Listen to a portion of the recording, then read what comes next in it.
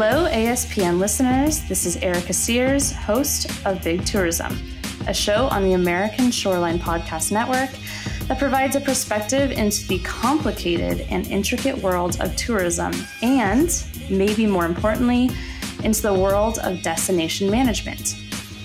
If you have a big idea or case study for Big Tourism that you think is worth spotlighting, please shoot me a message on LinkedIn and maybe it'll be on the pod. Speaking of LinkedIn, I promise I'm not an affiliate for this online professional network, but I'm here to say I love it. Hi, I'm Erica and I'm addicted to LinkedIn. There are numerous reasons for this addiction, but the main one is that it's actually a stellar networking tool when used properly. And I have met many people I wouldn't have otherwise known. One of those serendipitous connections is here on the show today. Katie Dar is currently a Sea Grant Canals Fellow for NOAA and brings a wealth of knowledge and unique visitor management experiences to Big Tourism. While completing her fellowship with NOAA, which we'll jump into, she's also completing a Sustainable Tourism Destination Management Certificate from George Washington University. Thanks for joining me on the show today, Katie. Thanks for having me. I'm very excited to be here. Yeah, so we chatted after connecting on LinkedIn, and one of the things that I always find really unique about people in our roles is the path that they took to get there.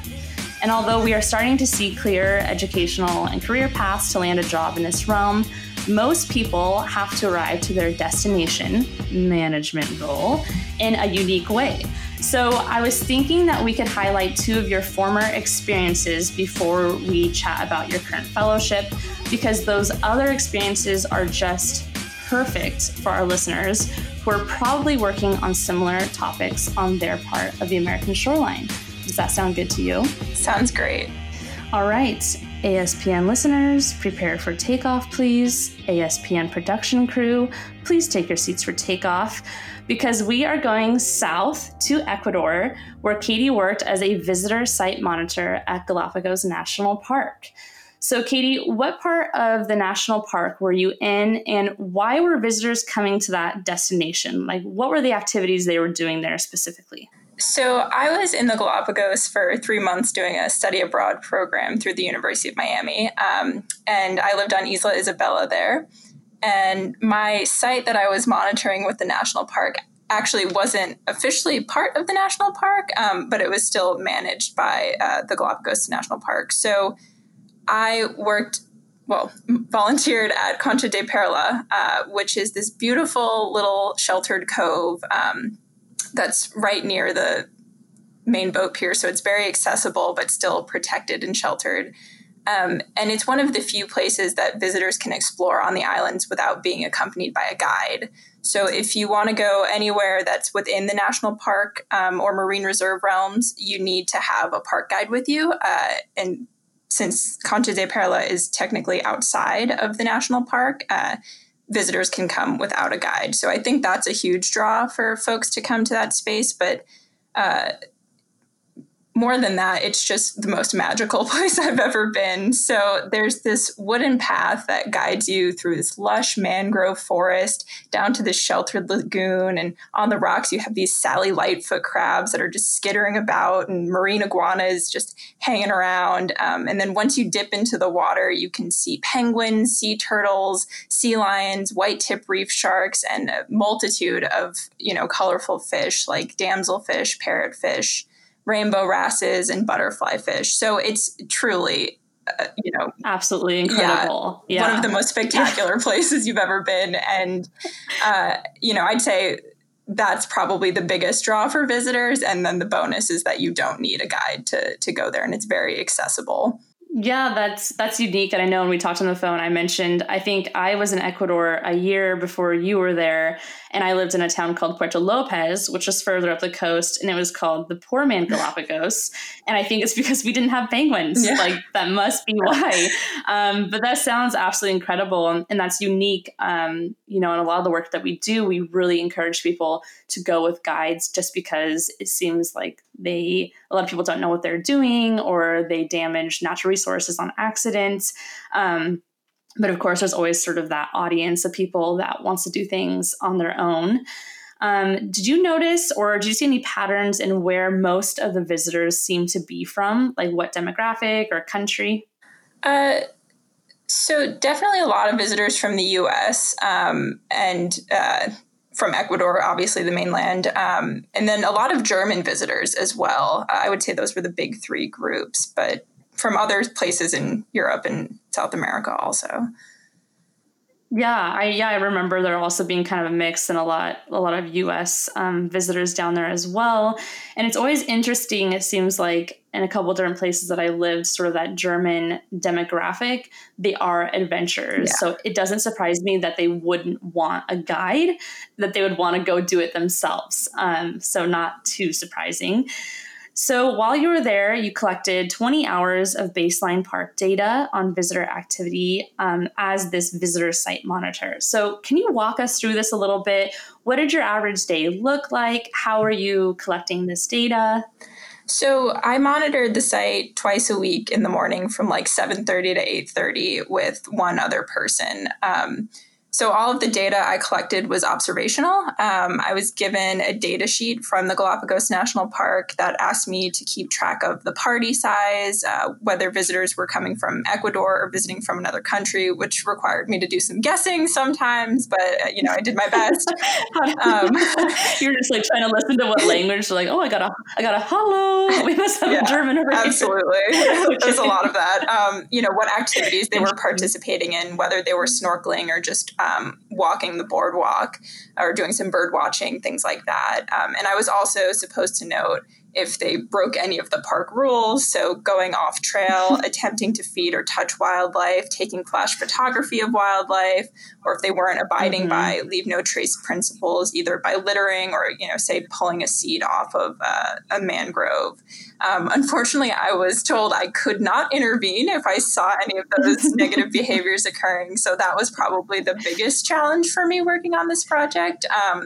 But that being said, because these observations took place so early in the morning, it wasn't very crowded ever, and there were not large parties coming in. So I would have been curious to do this monitoring at other times of day as well, but this was just the time that they had scheduled me for. Sure. And so what were some of the major behaviors that you noticed while watching people in the morning? People love to try to touch the animals, which, sea lions look very friendly and dog-like, and especially in the Galapagos, they're pretty chill. They just lay about on any of the human-made structures. So it seems inviting almost, but they are very aggressive if you try to touch them. And it's a bad idea, and it's against the park rules. So please don't do that if you find yourself in the Galapagos. Yeah, people would try to touch the iguanas, the sea lions especially, and that was probably the hardest thing to watch. And also, as you walk through that wooden path, that boardwalk, you are going through, you're flanked by mangroves on either side, and it's very beautiful. And people would just reach up and pull down on the mangroves and pop off a seed pod here and there. So that was also not great to see, but a lot of people did just come there to snorkel and not touch anything. So that was great. Sure. And so at the end of your, volunteering there, what recommendations did you make to park management about visitor usage? And did they implement any of your recommendations? So my place was simply to make those observations and collect that data. To my knowledge, this was the first time that they were collecting any sort of visitor use data. So, 20 hours at that one particular time of day, twice a week, certainly isn't enough to make any large management decisions about.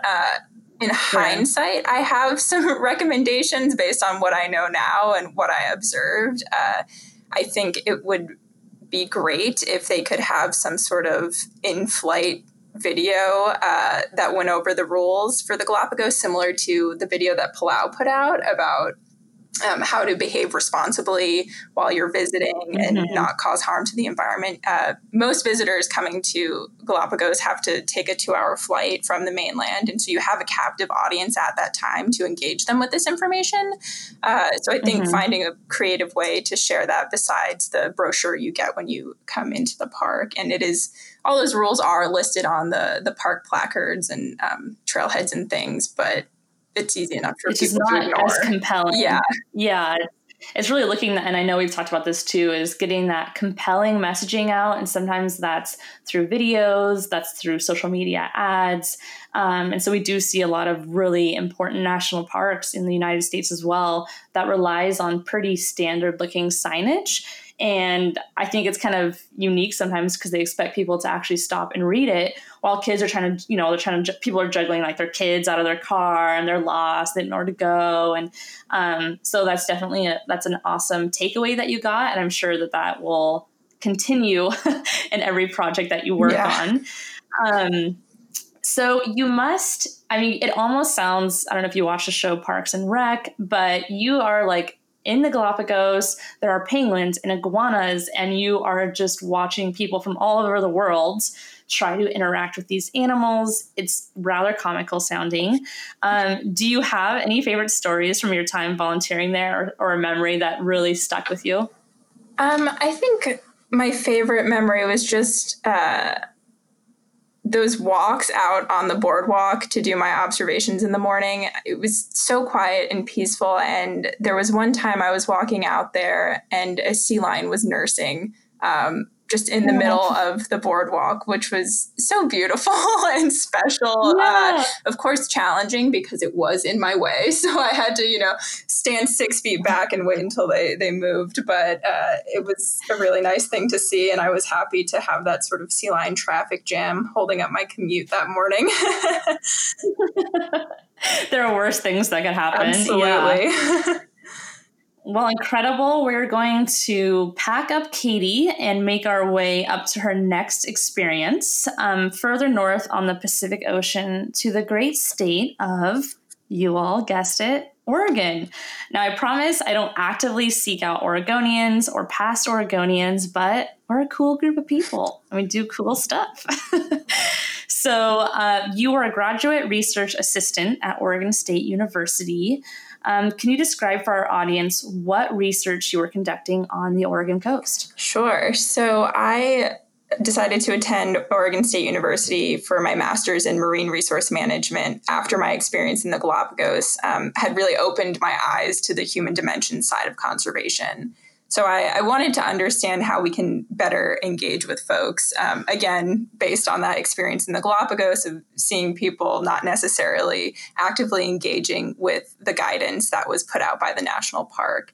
My work as a graduate research assistant and my research there was a little bit different, not focused on tourism, but I had created and evaluated an exhibit about Oregon's deep sea to gauge its efficacy as an outreach tool to engage Oregonians with policy relevant deep sea science. So I worked with a benthic ecologist whose work focused on the deep sea, Andrew Thurber, to really take his science and package it in a way that was memorable and meaningful to the public.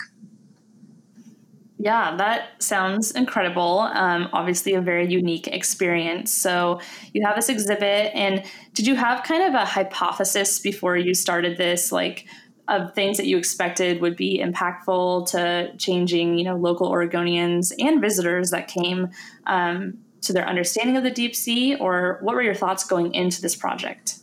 So rather than a hypothesis, we were really focused on exploring a few research questions more broadly.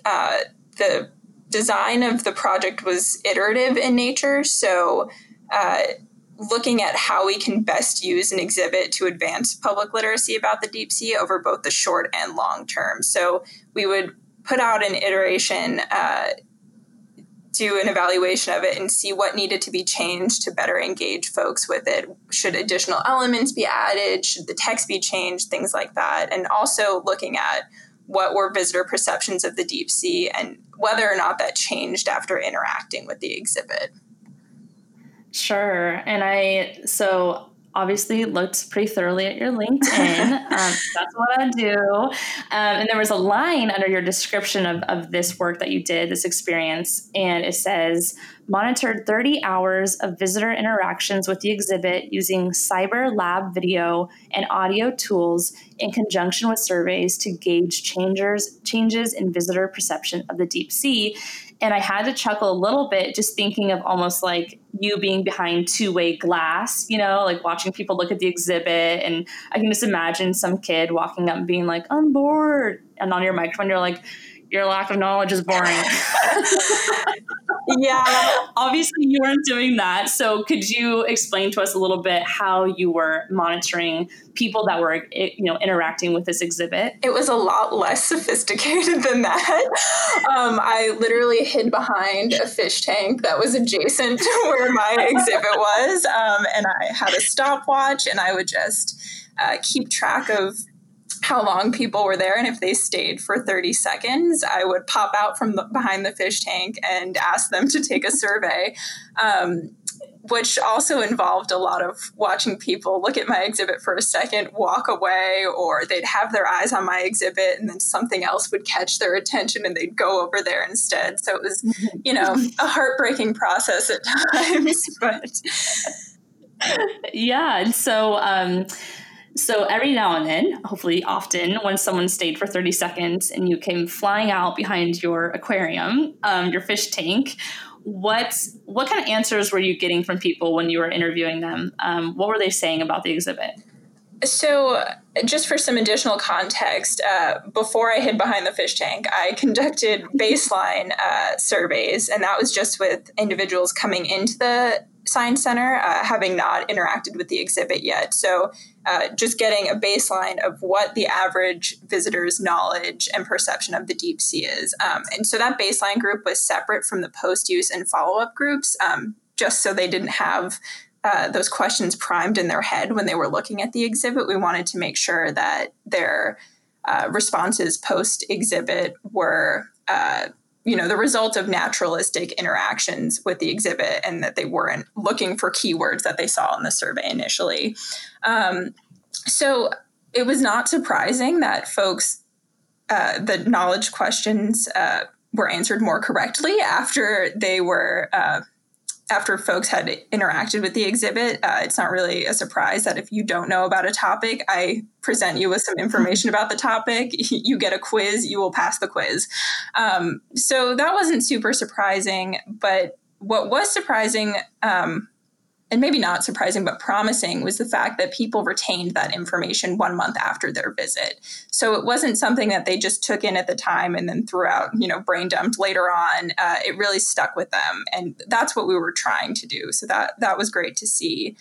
We also found, regarding perception, that visitors to the Science Center tended to agree with more protection-oriented statements about the deep sea. So an example of these types of questions, we asked them to rank on a scale of, strongly disagree to strongly disagree, how they felt about the following statements. So the primary value of Oregon's deep sea is to provide for humans. And then the opposite of that question would be Oregon's deep sea has value whether humans are present or not. So people tended on the protection-oriented statements versus the use-oriented statements, which again is not super surprising given that visitors to zoos, aquariums, and science centers tend to have more pro-environmental values. Yeah, I think that's super interesting. When I looked at that, and you also have a final research paper, which people can look at. What was the title of that? It's a long one, so take a deep breath. So it's The Deep Sea and Me, Using a Science Center Exhibit to Promote Lasting Public Literacy and Elucidate Public Perception of the Deep Sea. And that is a brief report published in Frontiers in Marine Science, which is an open access journal. So you can check that out without any paywalls if you're interested. And it's a lot easier to read than my thesis. So recommend that. Yeah, I think it's interesting because all of us, wherever you are on the American shoreline, you probably have some kind of scientific ocean focused issue or impact on the Oregon coast. You were talking about deep sea. We also have 5 marine reserves, and we're always trying to find ways to get people to care. And I know you said that your project was really focused on Oregonians, but in the tourism realm, we consider anybody traveling 50 miles or more to be a visitor. So I'm guessing that a lot of the people that you interacted with were actually visitors. So it was really encouraging to hear, yes, an exhibit actually could change someone and educate them even a month after, like you had mentioned. What would you say to people that are thinking about creating an exhibit, maybe on their slice of American shoreline paradise, creating an exhibit to create some kind of educational value to visitors or locals? So we found that the framing of information is really crucial. And this is not a novel finding. A lot of other studies have found this as well. But in our iterations, when we adjusted the framing to be more aligned with what our audience knew already and what they wanted to know, we had much better results and higher engagement. So it's really important to meet your audience where they are and be able to translate, highly technical, potentially overwhelming information into a form that's really more appropriate and interesting to the experiences and concerns and context of your audience. And we found that if we were able to use local place-based examples, that really resonated with our audience and also allowed us to leverage their existing knowledge and conceptual frameworks to foster this sense of place with the deep sea, which can be challenging to do because that's not a place that these visitors will get to visit. So, yeah. Yeah, I think that's incredible. I definitely encourage our audience to check that report out. I think that it's really beneficial to everybody that's working in this educational piece, especially if you need, I just keep thinking about on the Oregon coast, we have 5 marine reserves. We need people, both locals and visitors, to care about it so that they can continue to be marine reserves. So incredible work. We are now going to pick up and fly cross-continental, and that should land us to where you are right now as a Sea Grant Knaus Fellow with the Marine Protected Areas Center. So this is kind of a COVID-sounding question, but where are you currently located and in what region are you working? Seems like that can be 2 different places these days. Yes. So I am located in Silver Spring, Maryland, and I have a beautiful view of my NOAA office building from my bedroom window that I can stare at longingly while I work from home. My placement is with the National Marine Protected Areas Center, which sits in NOAA's Office of National Marine Sanctuaries headquarters. So I'm at the headquarters level, but I also do a lot of work with site staff as well, particularly working in the Florida Keys this year. Nice. And before we jump into the Florida Keys, can you just briefly describe what your fellowship is? How did you get it? What's the duration of it? How many fellows are there?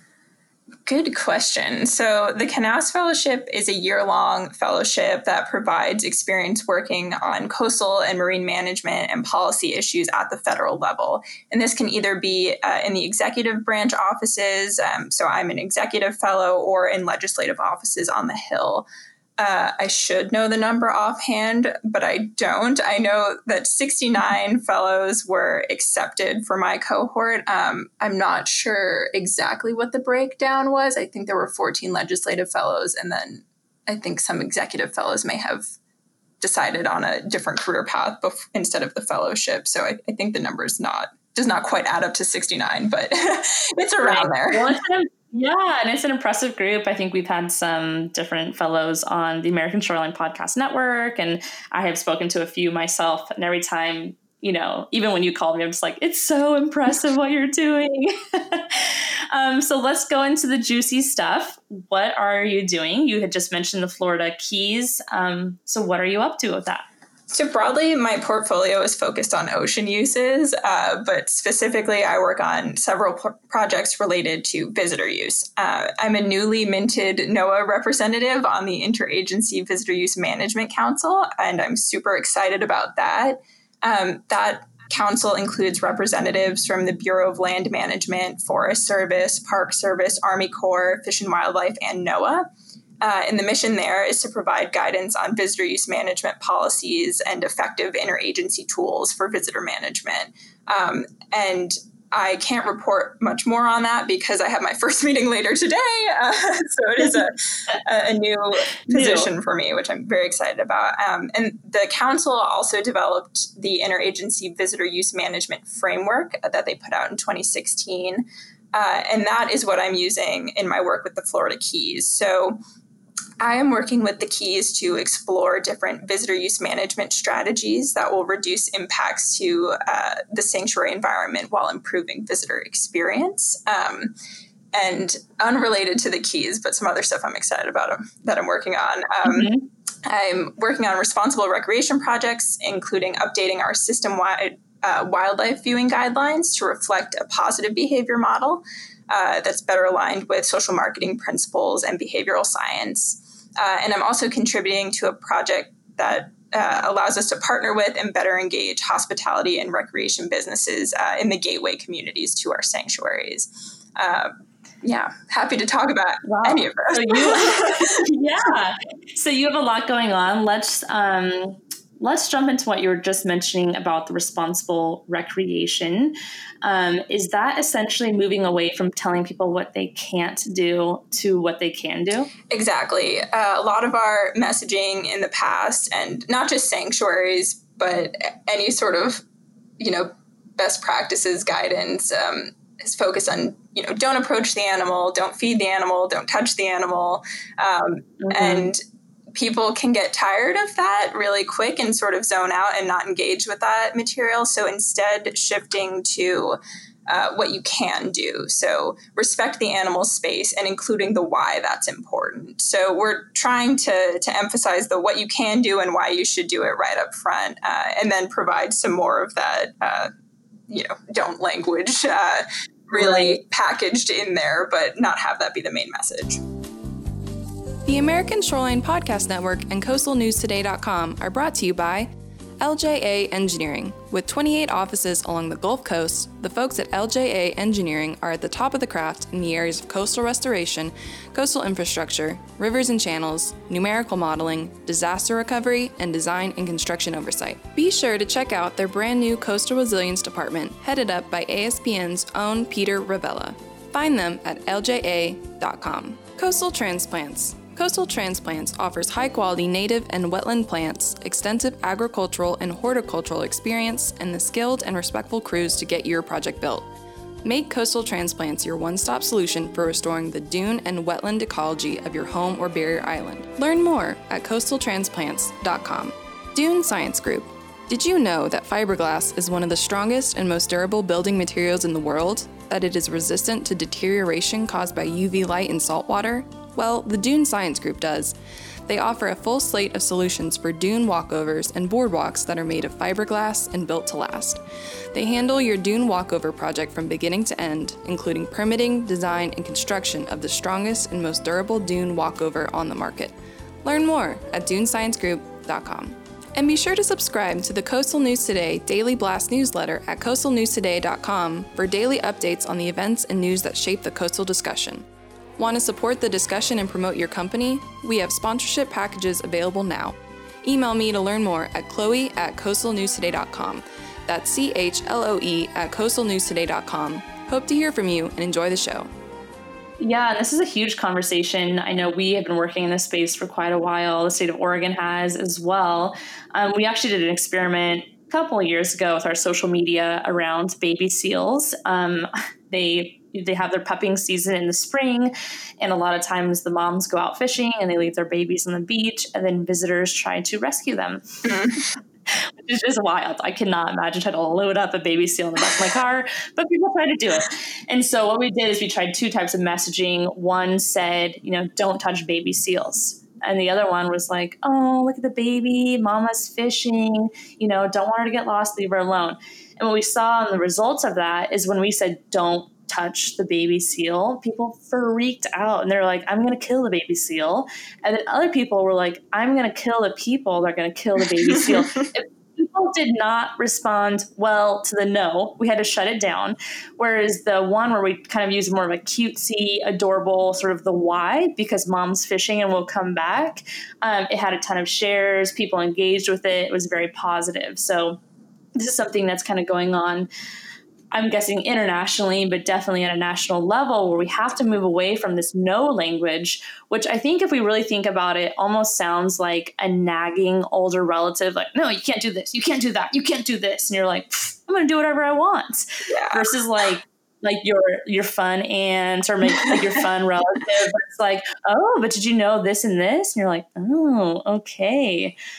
So I'm glad to hear that you're working in it. And it's always like reassuring when you hear someone else is also moving in the same direction. So yeah. I'm not crazy. And just another point about that quickly, there's a lot of shame-based messaging also. And that can work sometimes if you're like talking to a friend, you're like, oh, you're really going to do that kind of thing. But it can come across really sort of condescending and not well received if it's coming from, say, a government agency. So trying to be aware of our audience's trust in the source that it's coming from and what they think about the source, as well as, again, their context and their values and how can we best craft this message to land with them. And there are some situations where you really can't escape that don't do this language, but there are also many more where you can find a creative, still effective, direct way to frame it more positively.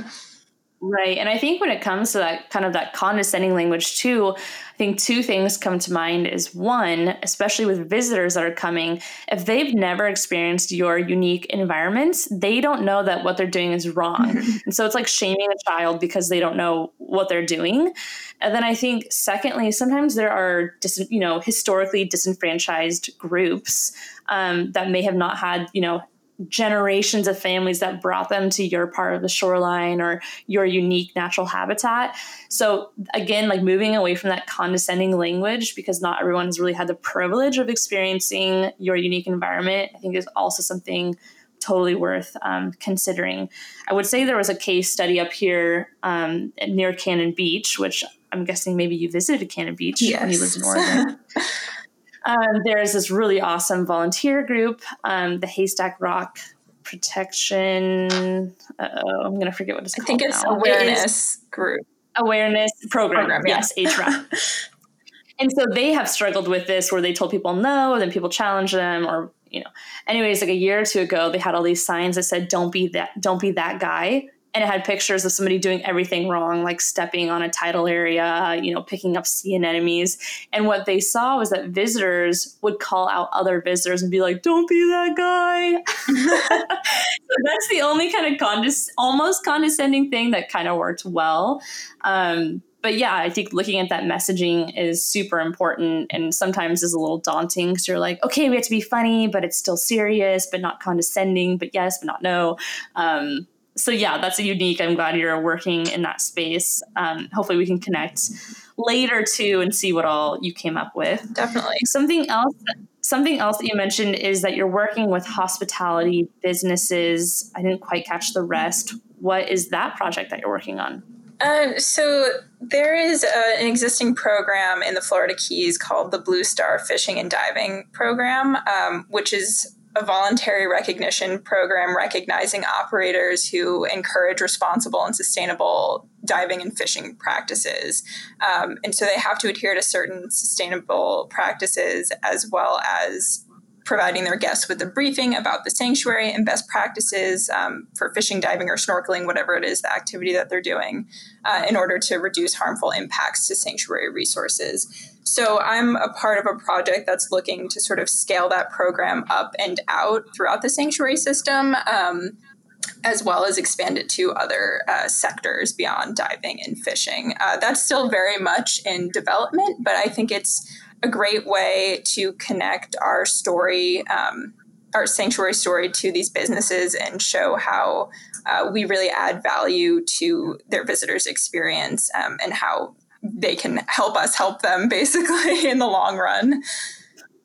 Yeah, that's a unique thing when you're trying to work the private business whose bottom line might not be, right out trying to protect the environment, but people are coming to your hotel for that phenomenal view. And if that view doesn't exist, people won't come to your hotel, so sometimes it's kind of like what comes first, like, should you help us protect the environment?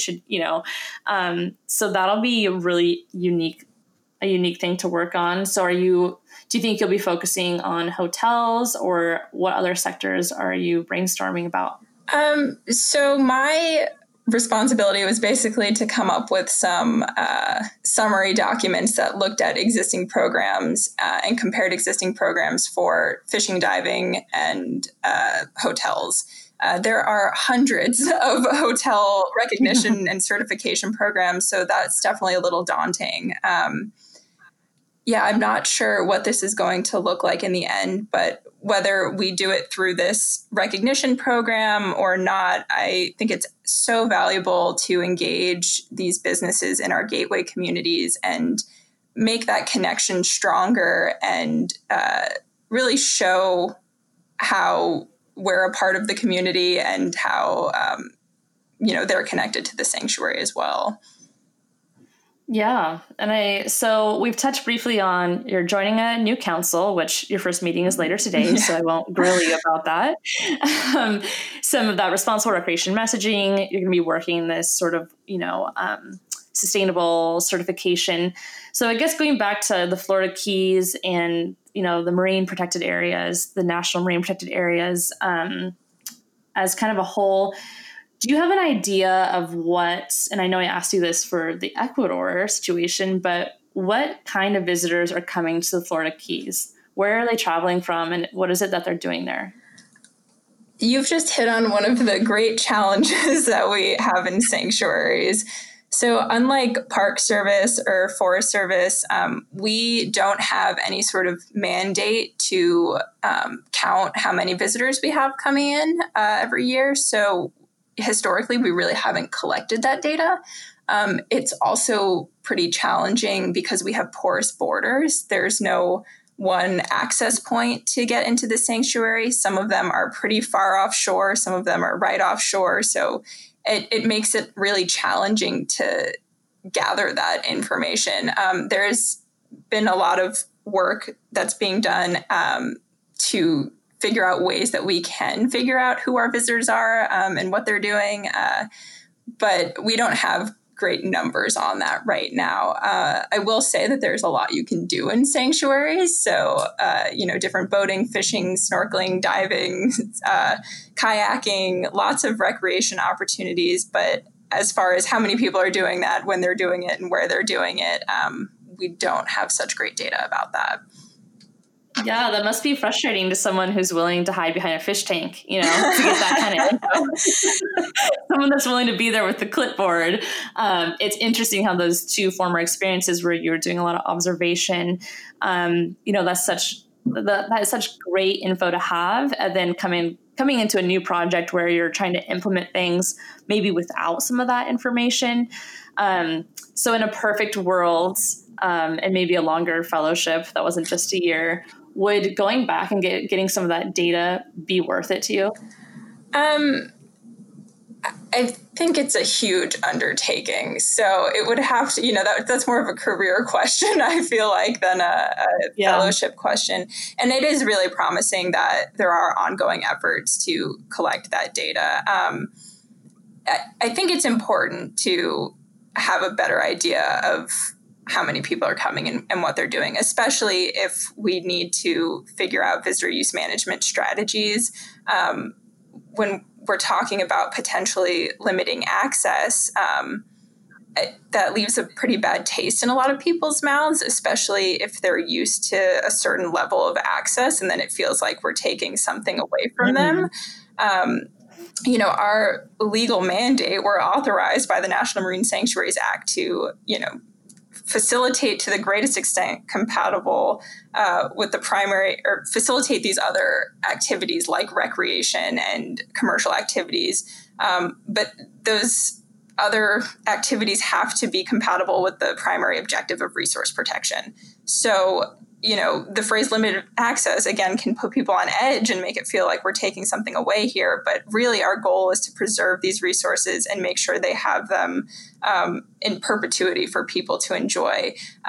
But it can be hard to make those kind of decisions to limit access. And what level do you limit access to if we don't have those numbers or studies about what people view as acceptable levels of crowding. But I've seen in other places, like Molokini in Hawaii and in Thailand, they've done some of these studies about what visitors see as an acceptable level of crowding. And there's not always follow through in management implementations because it can be hard to get stakeholders on board. So it's a big, multifaceted problem. But I think that we can still make headway on it without those firm numbers. We know that tourism in the Keys was like 3 million people in 1995 approximately. But like pre-COVID and like 2018, that number was sitting at approximately 5.5 million. So almost doubled. And back in 1999, there was an article from the New York Times with the title "Crowded Florida Keys, a Paradise in Trouble." So this issue has sort of been a slow burn in terms of overuse and crowding and water quality issues and environmental degradation. So it's something that people have been seeing for a while. And, there are a lot of stakeholders who are open to coming up with ways to deal with it. But I think it will be hard to roll back that unlimited access in some of these spaces. Yeah. So two things there. One is, and this is a question it's always interesting to hear how people define this, is how did they define overuse, or how did they decide that they were at the tipping point? Any idea there?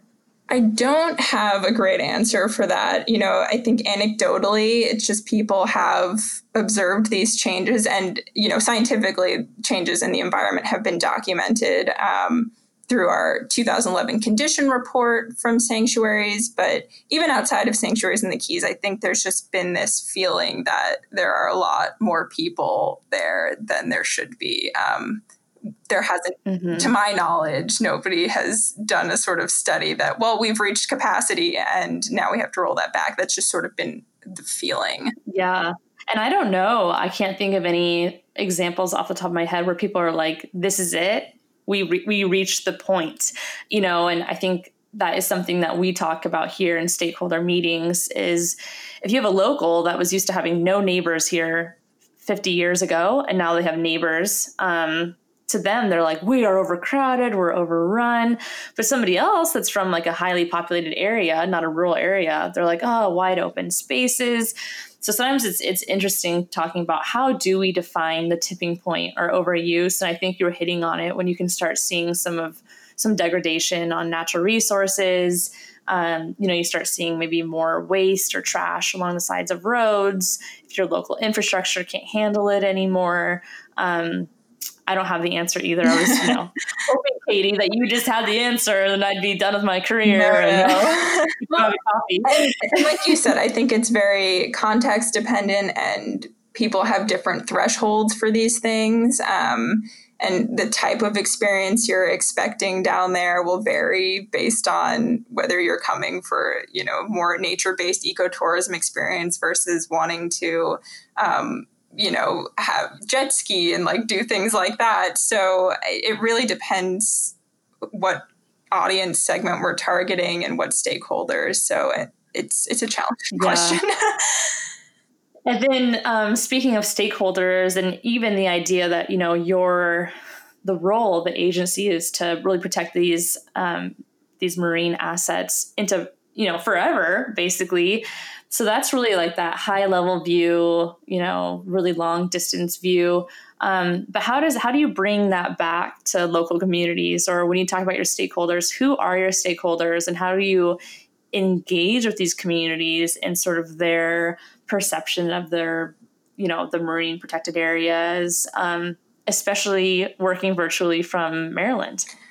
So the sanctuary system is really wonderful in the sense that these places, these sanctuary sites are managed under a participatory process. So each sanctuary site has a sanctuary advisory council, which consists of representatives from the community, basically in different sectors, whether it be tourism, fishing, diving. So we make it a point to actively engage the community in these decisions. And the Florida Keys has been updating their sanctuary management plan for a while, and it's been a process of going back and forth with sanctuaries with their other agency partners, both state and other federal agencies. And it's been this very iterative, collaborative process to get that stakeholder feedback and try to find a solution that really is going to work the best for everyone involved. I think that's a unique characteristic of the way that Sanctuaries is managed. We're not just coming down and making decisions like, okay, we've decided that this is how we want to manage this. We're really taking that public comment and the Sanctuary Advisory Council comments into not just into consideration, but into practice as well. So that public process, I think, is really valuable. I think it's really valuable too. And I'm really happy to hear that you have all those different sectors there together. And those are like the meetings that are actually so fun to attend in person when you have somebody from the fishing industry, the tourism industry, just like an outspoken local citizen. Sometimes those are kind of wild meetings, but they're so, so important to get those different perspectives in. And I think when you go through that public process and you come up with a decision that, the majority of the people at the table are happy with, then their industries will help with the management side of that, and kind of following suit. So I am really happy to hear that you guys have already got that going on. Yeah. And there's a series of volunteer opportunities with sanctuaries. Another way to engage, local and concerned people. The Keys, for example, has on the water volunteers called Team Ocean that goes out during heavily visited times like holiday weekends and things to the busier reef sites and informs other boaters about the sanctuary, the zones, and really encourages responsible use of sanctuary resources. So, I think, again, that gets back to who the messenger is and having someone that doesn't work for the sanctuary, but is just, an impassioned volunteer telling you what the rules are, as opposed to, someone from law enforcement that can land differently. Yeah. And I think it goes back to what we were saying about that creative messaging, is that when people are, you and I have talked about this, the visitor life cycle. So is that when someone is on their computer at home in Oregon and they say, I want to go to the Florida Keys, and they look at a website and it has, wow, do you know that there are these marine sanctuaries here? You're like, oh, okay. Maybe you take a note of it. Maybe you don't. Then you book your hotel. And when the hotel sends you your reservation, it says, hey, just so you know, we are located outside of Marine Sanctuary. Here's some of the do's and don'ts in a creative way.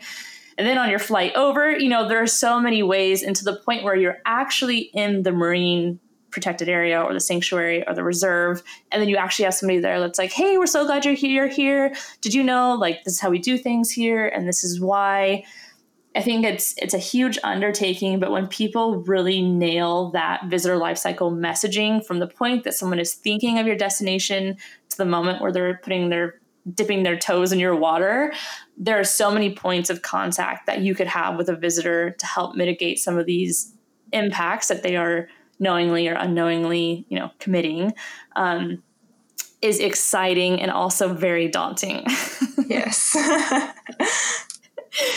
Yeah. So how much time do you have left in your fellowship? How far are you into this? I've reached the halfway point, so I have another 6 months left. It's moved so fast, and there's so much I want to do still. So, even though you haven't completed it yet, what are some major takeaways that you already have from participating in this work?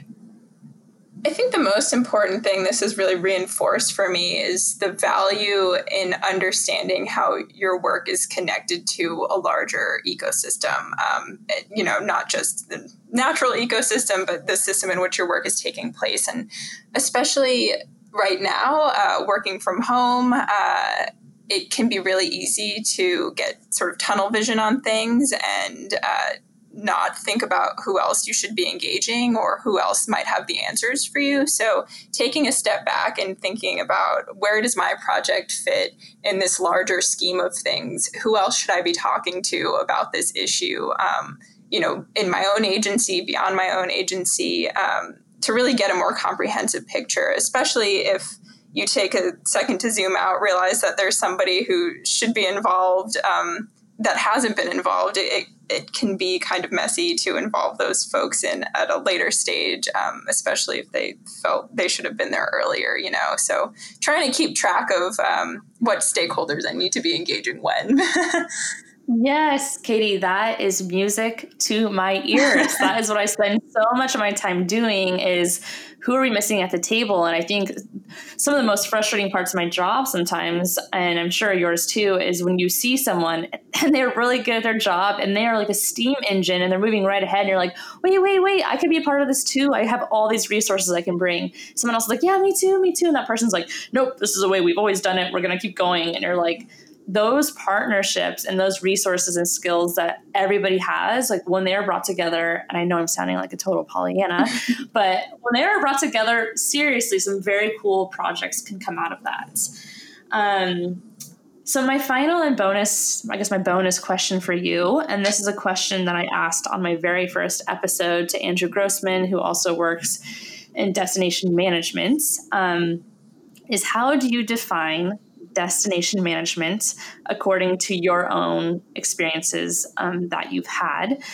For everybody out there, there really isn't a definition for destination management, which makes it incredibly difficult to explain to my family what I do. But it's because it does vary depending on what part you're in. So Katie, if you wouldn't mind sharing, and you're just finishing up your certificate with the George Washington University in destination management. So putting all these pieces together that we've talked about today, how would you define it?